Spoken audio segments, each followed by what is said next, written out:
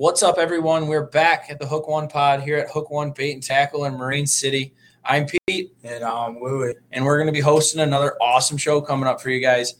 Today we got a super specialized show coming up. We're going to be specifically talking about vertical jigging the St. Clair River. So essentially from the southern tip of Lake Huron to the northern part of Lake St. Clair, that little 40-something mile stretch. We'll be breaking it down spring, summer, fall, even into winter.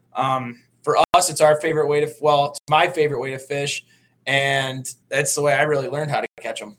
Yeah, jigging is definitely one of my favorite ways to catch walleye, and it's a good way to catch them all year round. Yeah, my favorite part about jigging is, one, it's rod in hand, so it's not a lot of trolling. It's a lightweight rod. You're looking at anywhere from 5 to 6 foot, medium with a fast action or extra fast. You want to be able to have a rod tip that really snaps them into place.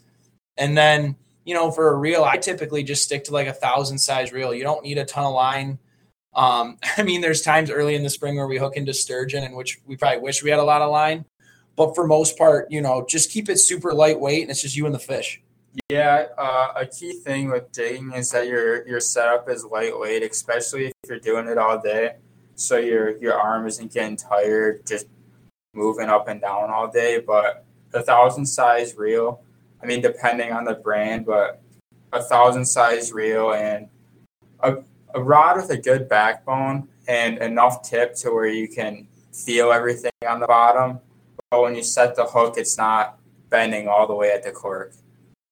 Right. You want to have that. You want to have a stiffer tip, because when that fish hits, especially like if it hits a jig on the way down, you want to be able to set that hook right away. With like a slower action tip, it'll get there, but it's not going to be, as quick, and it won't be as powerful. You're going to lose more fish with a soft action tip. Essentially.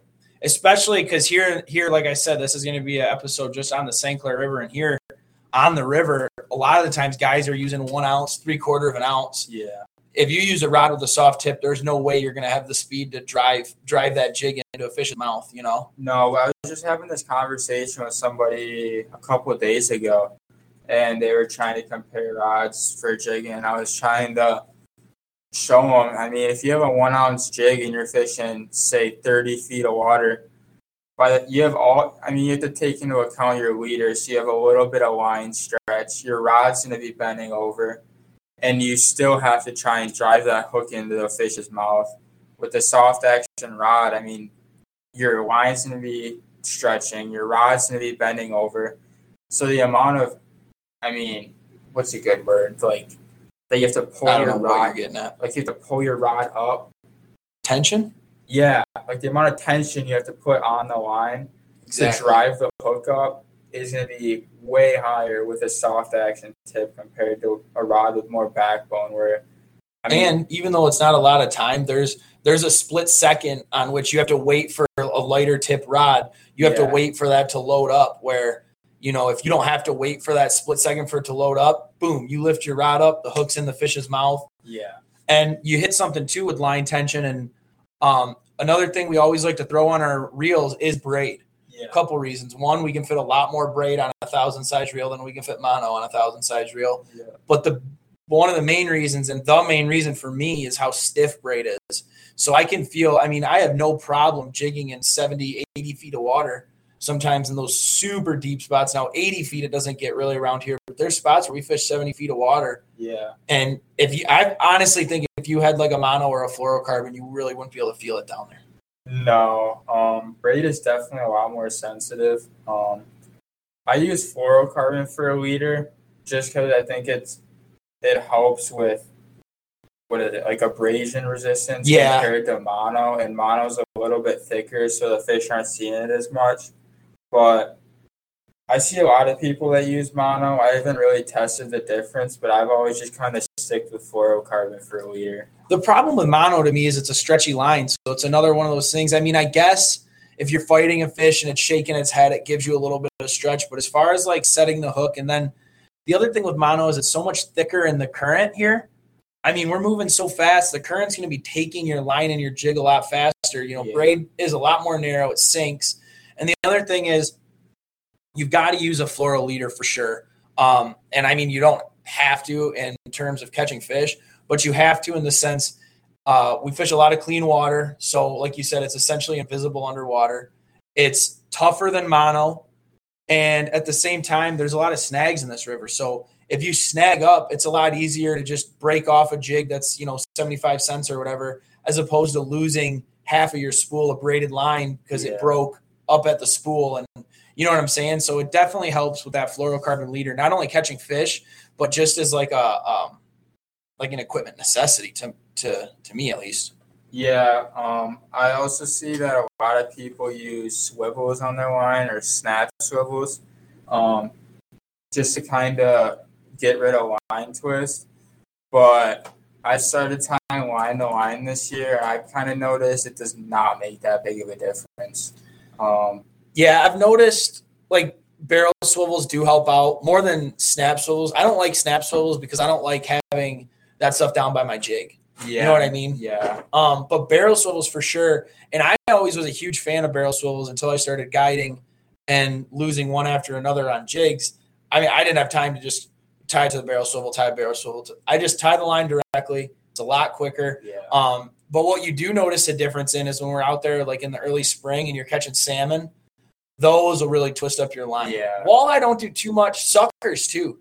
Suckers are a big one. Suckers really twist your line, but walleye not too much. A lot of big head shakes, but you're right. I've noticed that line to line there is a little bit more sensitivity. Yeah. Which the more you fish, the more you're going to figure it out. I mean, we get to the point every spring where if there's a little bit of weeds on your stinger hook or something, you're going to notice it right away because it's all repetition. So that's all stuff that it's going to help you out in the long run catch more fish. Well, my thought about it was you kind of have like a middle component using that swivel on your line and just kind of taking it out. You're going from jig to line, and then that line is basically connected to it is connected to the other line, and it's going straight to your rod. So you're not missing much of the sensitivity going line to line. Not at all. So essentially, what you're looking at, to recap before we move on, is you really want to find yourself like anywhere from a 5.5 foot to 6.5. I've started using rods over 6 feet. My rods are 6'2". They're awesome. I like the bend on them a little bit. The shorter rods for me, I felt like I lost a lot of fish as they were shaking their heads, but it's a lot easier to net them, especially when you're doing a lot of fishing alone. Yeah. A shorter rod can help you net them a lot easier. But yeah, so you're looking for a rod in that length. You're looking for a medium to medium heavy. You want fast or extra fast action on the rod tip. Anywhere from 1,000 to a 2,500 size reel. We use 8-pound braid. We know guys that use 6. We know the guys that use 10. We know guys that use 20. But I like to sit a little bit lighter on my braid. Tie that to a 4 to 6 foot fluoro leader, and you're good to go. Typically, honestly, I use 6 feet just because I don't like tying it up as much. Yeah, I'd rather just keep chipping away at what I got there. Yeah, I use a 6 to like a 6'3" rod. I usually have 2 rods with me. I have a 6 foot and a 6'2".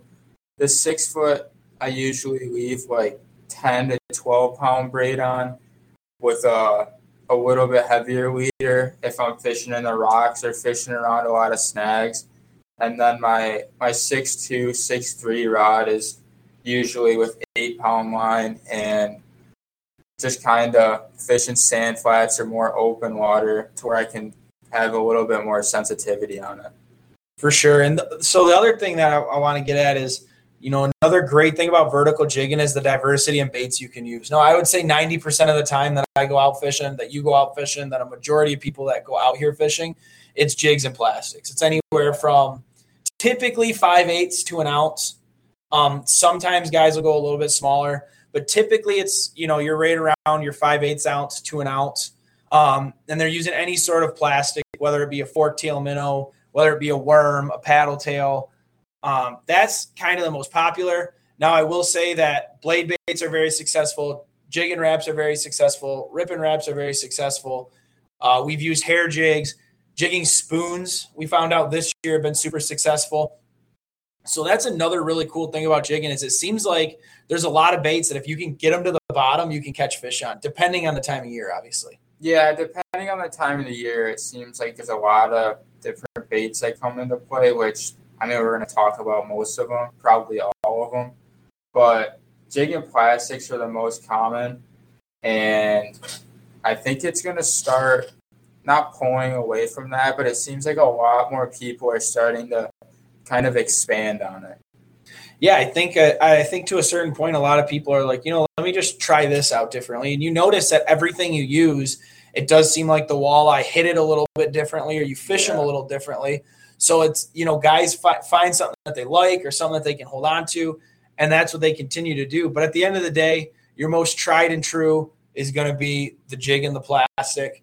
And I think that's typically what I use a lot on my charters. Now, I will say, as the water temperature heats up from like spring to summer, that's typically when I'll start going to a lot of my jigging wraps or ripping wraps, like your glide baits. You know what I mean? And you seem to have a lot more luck that way. But early in the year, honestly, a jig and a plastic is my best bait. Yeah, I think that the jigging wraps and ripping wraps and the shiver minnows kind of pick up as the water heats up because it's more of a reaction bite. The fish just kind of stare at it, and then you kind of rip it up and it darts away from them, and they just kind of chase it and bite it without really thinking about it in that clear water. Right, and a lot of the times, like when we're fishing them early in the year or late in the year, depending when you're looking at it, but you're fishing those colder water fish, they're a lot more sluggish. They don't want to chase baits as much, so they're just looking for a big fat meal, and I think that big jig head with that plastic is exactly what they're looking for. And you got to think another time, like most of the time that a lot of guys are jigging, it's after the spawn. It's when these fish are on an absolute feeding frenzy, right, for those few weeks in the spring. So they're going to eat anything that goes by, and then you start rolling into summer and then the dog days of summer and then into fall where these fish get a little bit pickier, and that's when you can start using a lot of other baits and trying other things because, man, there's been times where we've gone out and did very well with jigging wraps or moonshine or shiver minnows. Yeah. But we drop a jig and a plastic down there, and it won't even get touched. Yeah, it seems like it depends on the day. Jig and wraps, I kind of noticed that they tend to catch more fish for me on overcast days or days where it's a little bit more windy.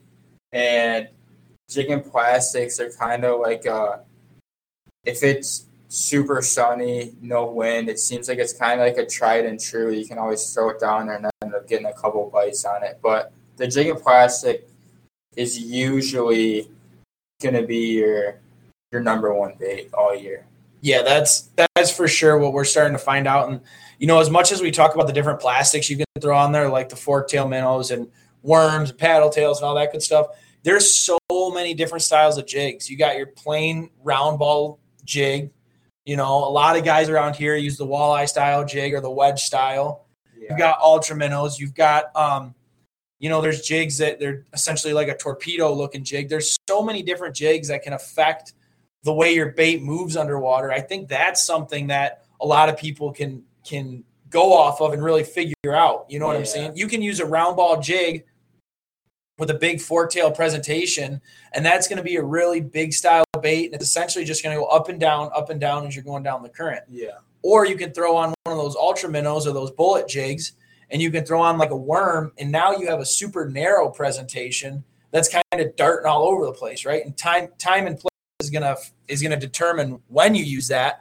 But that's another great thing that I love about vertical jigging is even if it's just I'm using a jig and a plastic. Well, what kind of jigs and what kind of plastics? Yeah, there's a lot of variety.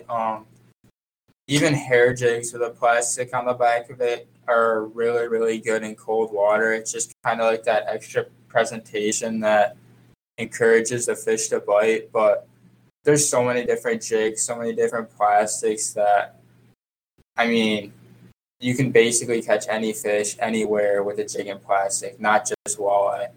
So typically now we're going to, when you're targeting these fish in your vertical jigging, there's so many different places to target them. But the number one important thing is, and we really touched on it a lot in our casting episode, if you haven't heard that one, might be worth giving it a listen. The one negative about vertical jigging is when you're in shallow water.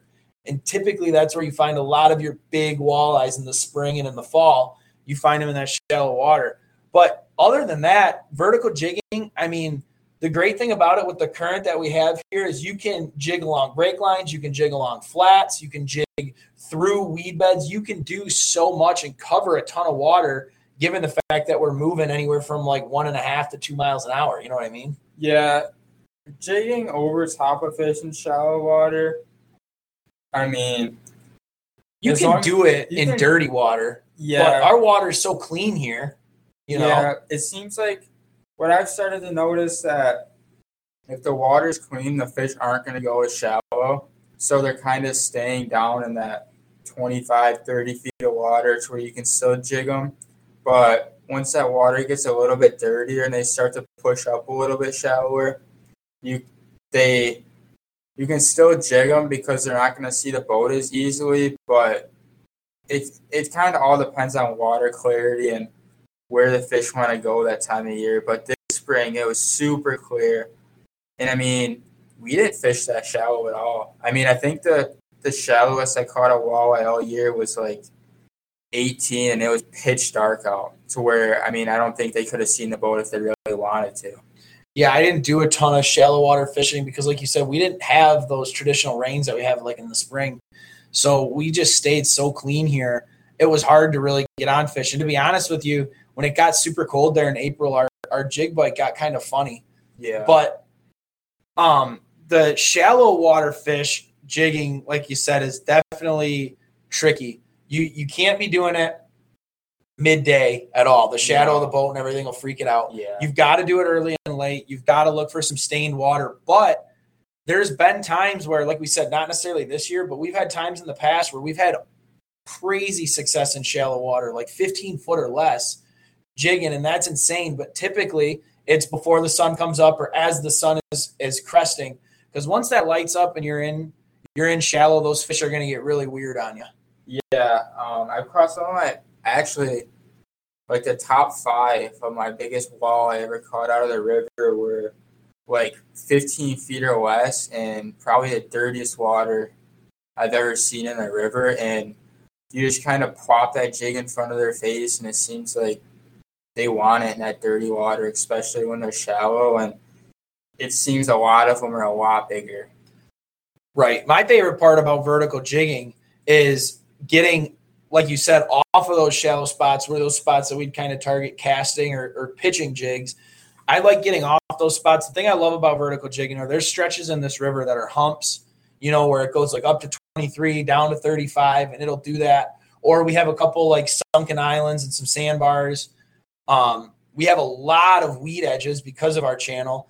And the thing about vertical jigging is, since you're using the current, you don't have to just sit and pick apart one spot after another. You can get in the current, you know, and depending where the fish are that time of year. So like in the spring, you're targeting a lot of sand flats that those fish are going to feed on after the spawn. In the summer, you're going to focus on a lot of weed edges and weed lines. Yeah. And then back to the fall, you're going to start targeting those flats again, some rockier areas as those fish set up for their winter patterns.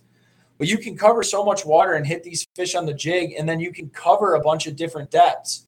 And then that's when you can really start piecing the puzzle together. And that's what I like so much about it. You know, the first drift of the day is always super long. Yeah. And it's like, oh, this sucks. But there's a couple spots in that drift where you pound some fish. And then after that, it's just really starting to dial it in, you know? Yeah. Drift down, dry back up. Float down, dry back up, and just sit over those fish and pound them. Yeah. It seems like in the springtime, contours in the river kind of hold most of the fish. And then summertime, it kind of goes into weeds. And then fall is kind of like determined on structure. But, I mean, each season has their own kind of like little area that the fish kind of stage up on. And it's kind of cool to see how they go from one area to another, because there's local fish in the river all year. And they're hard to trick. Yeah, they're probably some of the smartest fish in the river, but they do not move very far at all through the season. They for the most part, I would say they stay within a half mile of where they are in the wintertime, and then they move in the summer, and then they're right back there in the wintertime.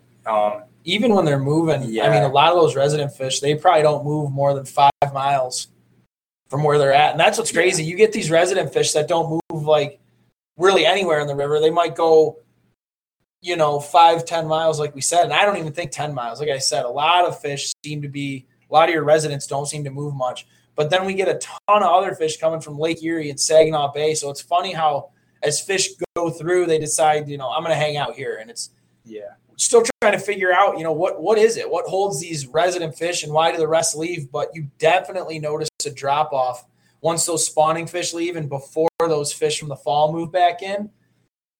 Fishing gets really tough, man. Those fish get really smart. It gets kind of hard to trick them. And like you said, the water temperature with everything and the weeds, it gets tough to really pin them down. Well, yeah, even that, but resident fish, I think people kind of get like the wrong interpretation from it. They think, these fish are born here. This is where they're staying. But I mean, it kind of means a bunch of different things. I mean, there's fish that could come from Lake St. Clair and kind of find a spot in the St. Clair River and then kind of make it their home and never leave. Like, I mean, it's kind of crazy, but there's the Thames River, he calls it the Thames River in Canada, where they tag a bunch of walleye. And we caught one up in Marysville during the winter and called it in, released it. And then 2 years later, in that same exact spot, almost to a T, we caught the same exact fish in the same exact time of year, and it did not move at all. So, I mean, once a fish kind of finds home, it seems like they don't move very far at all. Well, and that all depends, too, depending what the situation is with our water temperature and our bait. I mean, there was a couple years ago where the river didn't have any bait. No shiners, no shads, nothing. And along with that went the fish. And the fishing in the lake was great. Now, this year we've had some pretty good bait fish move in. And as those bait fish move in right now in the fall, that jiggin's picking up, man. Those guys are out there. They're pounding them. Typically right now as they're heading in from the lakes, you're looking at like Port Huron and the south end of Algonac. But we're starting to get fish mid-river too. And I think this fall bite's going to be one that's been a lot better than the last couple. Last year's was really non-existent. Yeah, especially with Canada being shut down. Canada has more of like a natural kind of like drop off on their shoreline, kind of where we have more of like a straight drop off, or it seems like seawalls. Yeah, that's it. It seems like there's a lot more like houses on our end, and they used a lot more. It seems like they really cut off the river where we are, if that makes sense. Like they went seawalls and straight down. Where Canada, it looks like they used more of their natural shoreline as opposed to like coming out. But you're right. It leaves a lot of sand flats, a lot of rock piles, a lot of natural structure for those fish to sit on, as opposed to just going from 30 feet right into a metal seawall. Yeah. Don't get me wrong. Fishing against seawalls and those steep drop offs do get very good throughout the year. Oh, absolutely. But I feel like the colder water fish kind of like more of that natural shoreline. Yeah, and that's the thing is like when we're talking about those big fish, those spawning fish, those are the type of fish that typically like to stay out of there because the current's moving pretty quick, and it doesn't seem like you find a lot of your bigger. I mean, I shouldn't say you don't find a lot of your bigger fish, but it seems like when you're targeting them, you're better off shallow water, flats, stuff like that. At least that's been my brain fart. That's been my, I don't know. Yeah, that's what I've noticed. That's what I got. I feel like I've caught not more, but most of my bigger walleye vertically jigging on sand flats, kind of in shallow, where they're pulling up to spawn or getting ready to spawn. Spawn and to feed. I wouldn't say necessarily to feed. I think it's kind of just like the jig goes in front of its face and it's like, oh, I'll eat it. But I don't think that's why they're there. But you don't think the big bait balls have anything to do with why they're there?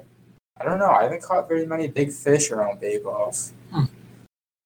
But the other, vertical jigging is something, like we said, that you can really hit all year. Spring, summer, fall, and into winter. I mean, we had days this year in January, February, where if the river cleaned up a little bit with ice, we were able to sneak out there and target. I think that's where we did most of our shallow shallow water fishing, as a matter of fact. We'd hit a Yeah. lot of, there's a couple islands out here that we'd be off the humps of, and like on the beginning and at the back of some sandbars and drop offs.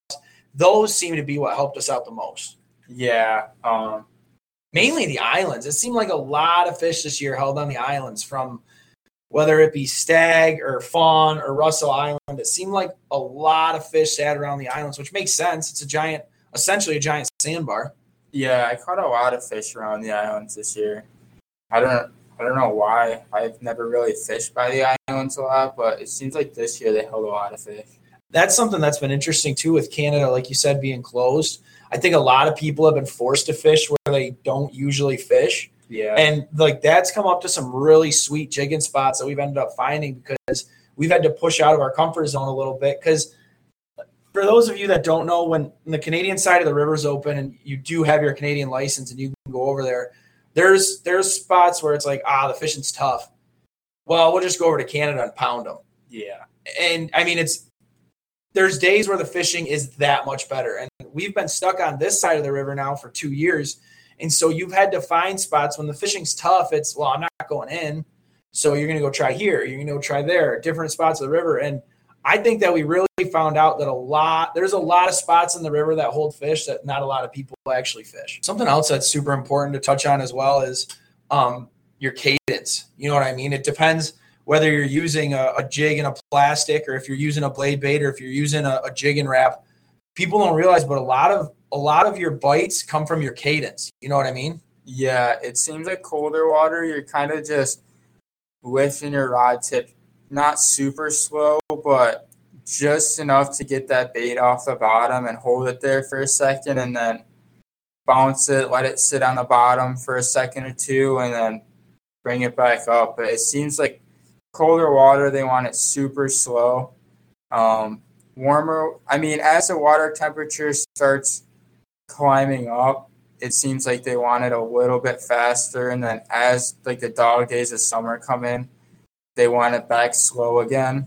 And then it kind of does the same thing again. Like as the water temperature starts dropping, they want it a little bit faster. And then once it gets cold again, you got to start slowing it down. But yeah, it's just really figuring out when the fish are in their sluggish moods and when the fish are active. So you're looking at, in the spring as the water's heating up and you're getting post-spawn, those fish are super hungry.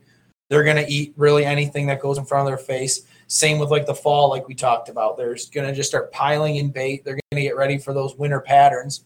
And then when the water's super cold and when the water's super warm, those fish seem to react and just get super sluggish.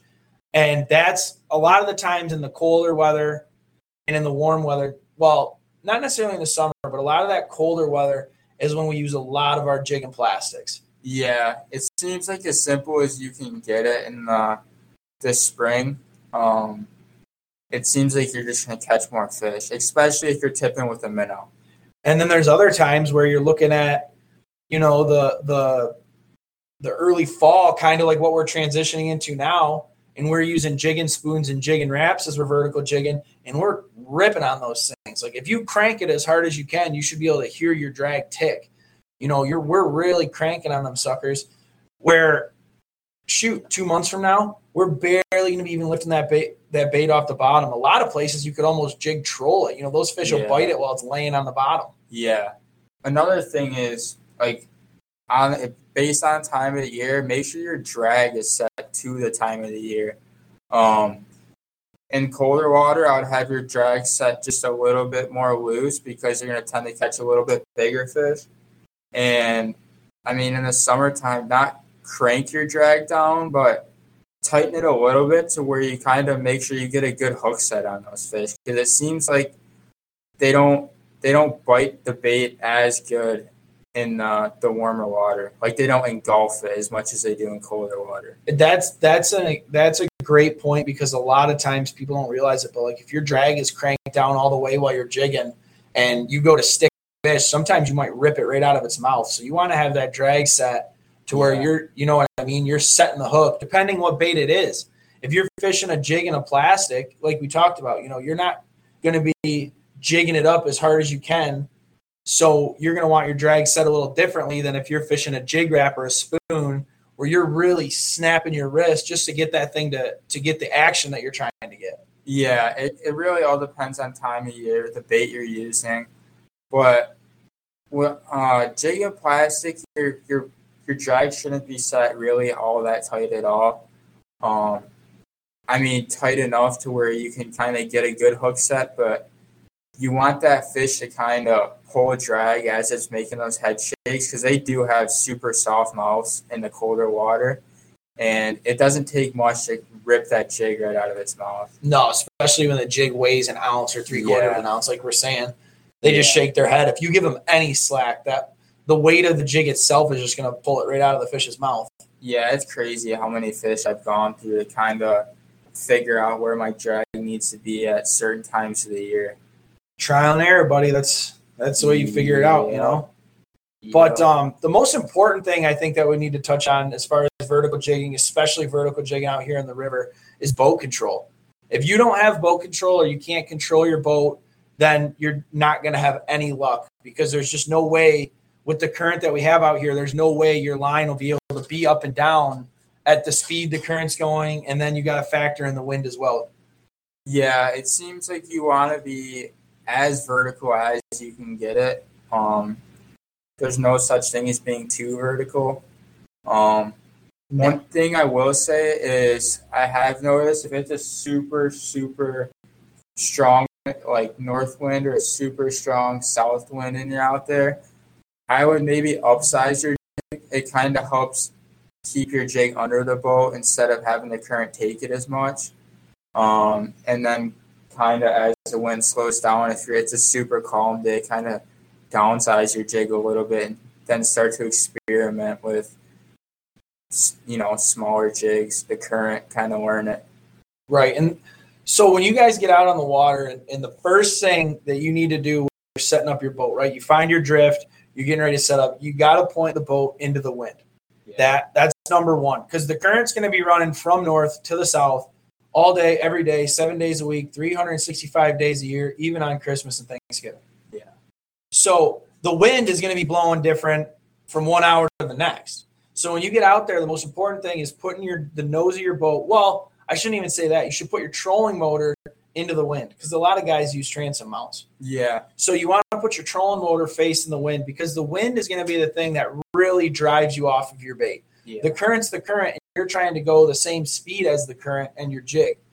But the wind is going to be blowing you to and from, and so that's where you've got to have the most control. The other thing that I see a lot of guys do is, and I used to do it all the time, it was like my biggest thing, is sometimes when I try to correct, I overcorrect. Yeah. Right? So I need to go forward. Well, it's not a car. It's not going to stop right away. So as you're getting close to your line, then you can turn it off, whether you're using the hand remote or the foot pedal. Yeah. That way you don't cruise over top of your line. Then you got to turn the trolling motor around. Spin it back. That's a whole mess. So another thing you guys got to think about is how fast you're gaining on your line, and you don't want to overcorrect. Yeah, overcorrecting is kind of a big problem I tend to see when I see people struggling. I still do it. Yeah. To this day, there's times where, I'll be out there and it'll take me a drift or two to be like, okay, that's enough. Because sometimes if it's really windy, if that wind's ripping, it can be easy to overcorrect. Yeah, it's staying vertical isn't necessarily always easy. But if you do have other people in your boat and you're vertical jigging, I highly recommend that you guys are all using the same size jigs. If the person running the boat is using a 1 ounce and the person in the back is using a 3/4, that person in the back is going to never be able to stay vertical. That jig's going to go down current a lot faster than that 1 ounce. So, right, and it doesn't seem like it's that big of a deal. It's like, oh, it's only a 1/4 of an ounce, but it might not make a deal in 18 foot of water. It might not be a huge deal in 20 foot of water. But the thing is when you're getting out there, is you're getting into the 30, 35, 40 foot of water, which is where we end up every day. Yeah. It's where those fish push to every day. So when you end up out there deeper, that's where you're going to notice a big difference. Another thing is you're going to want to try – I'll just come out and kind of like a blanket statement. You're going to want to have the most identical equipment like the rest of the boat. So like, for example, you walk on the charter boat, every single rod's the same length. Every single reel is the same size for the most part, but all the line diameter is the same. It's all 10-pound Power Pro, and that's just what I like to use. Yeah. 10 or 8, I guess, depending what I can get my hands on in the beginning of the season. And I try to make sure that my line's the same, because especially if you have one guy that's using mono and one guy that's using braid, that's just asking for a nightmare. Yeah. If you think about it, you got one person with floating thick diameter line, and then you have another with a thin diameter sinking line.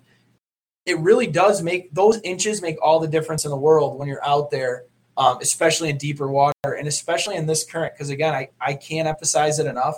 It's a different beast out here than a lot of other rivers. We move a little bit faster, and so it picks up that extra line. Yeah.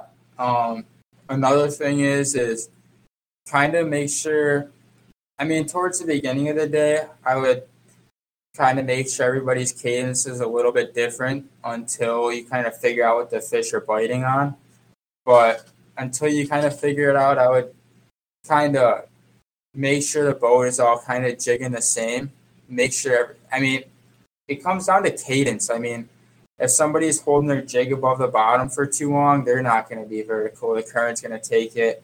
Or if somebody is holding or letting their jig sit on the bottom for too long, they're going to be way behind the boat because it's just going to be sitting on bottom and the current's not going to be able to take it.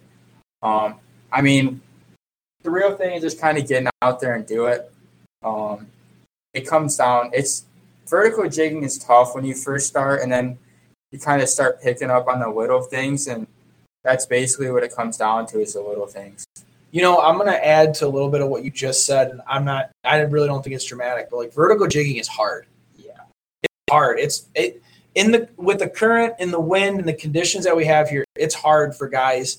And especially, I mean, it took me probably, 2 years to like really dial it in to the point. And it took me 4 or 5 years to dial it into the point where I was like, okay, I can take customers to do it.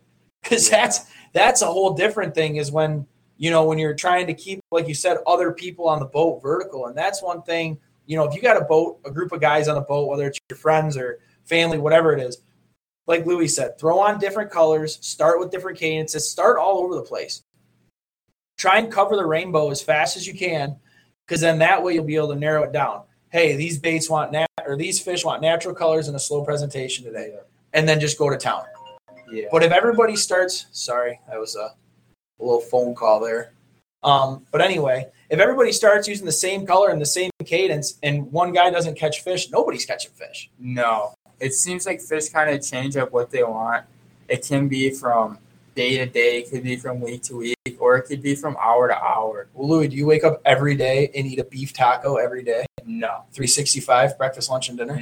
No. I wake up every day and something looks good to me, something doesn't look good to me, and at the end of the day, it's not something that can be 100% patterned. You're going out there and it's a wild animal. So yeah, when it wants to eat, it's going to eat, and whatever it wants to eat on, it's going to eat on. But that's our job, and that's what the fun of fishing is, right? We're going to figure out what they're chewing on. We're going to trick them, and then we're going to put them on our dinner table. Yeah, I see a lot of people that just kind of go out there and they always say that natural baits always work. And I mean, to a sense, they're not wrong, but that's me. But you're right. I mean, I've seen this year actually happen. Me and Pete were doing very good on pink. Pink worm, and we were catching more fish than dang near everybody around us, and we were using the least natural thing I think known to man that a fish could see, but they were loving it. Yeah, I'm that stubborn asshole that I even like when customers walk in, but it is true, like you said, to a point, it is true. If you're just getting started out, or you're trying to build up your collection of colors, I would think starting with a lot of natural colors would be my suggestion, but then starting to throw in those crazy things. Now, our collection is an obsession. Yeah. I've got every color worm you could think of. I've got just about every color plastic. So we can try that stuff. And honestly, it was funny because I threw on the pink worm trying to catch salmon and trout, because that's usually one of my best baits in the spring. And I couldn't keep the walleye off them all the way like through May. Yeah. And it was cracking me up. But I'm the one, use your goby patterns, use your perch patterns, blue ice, even though I don't know what the hell blue ice looks like.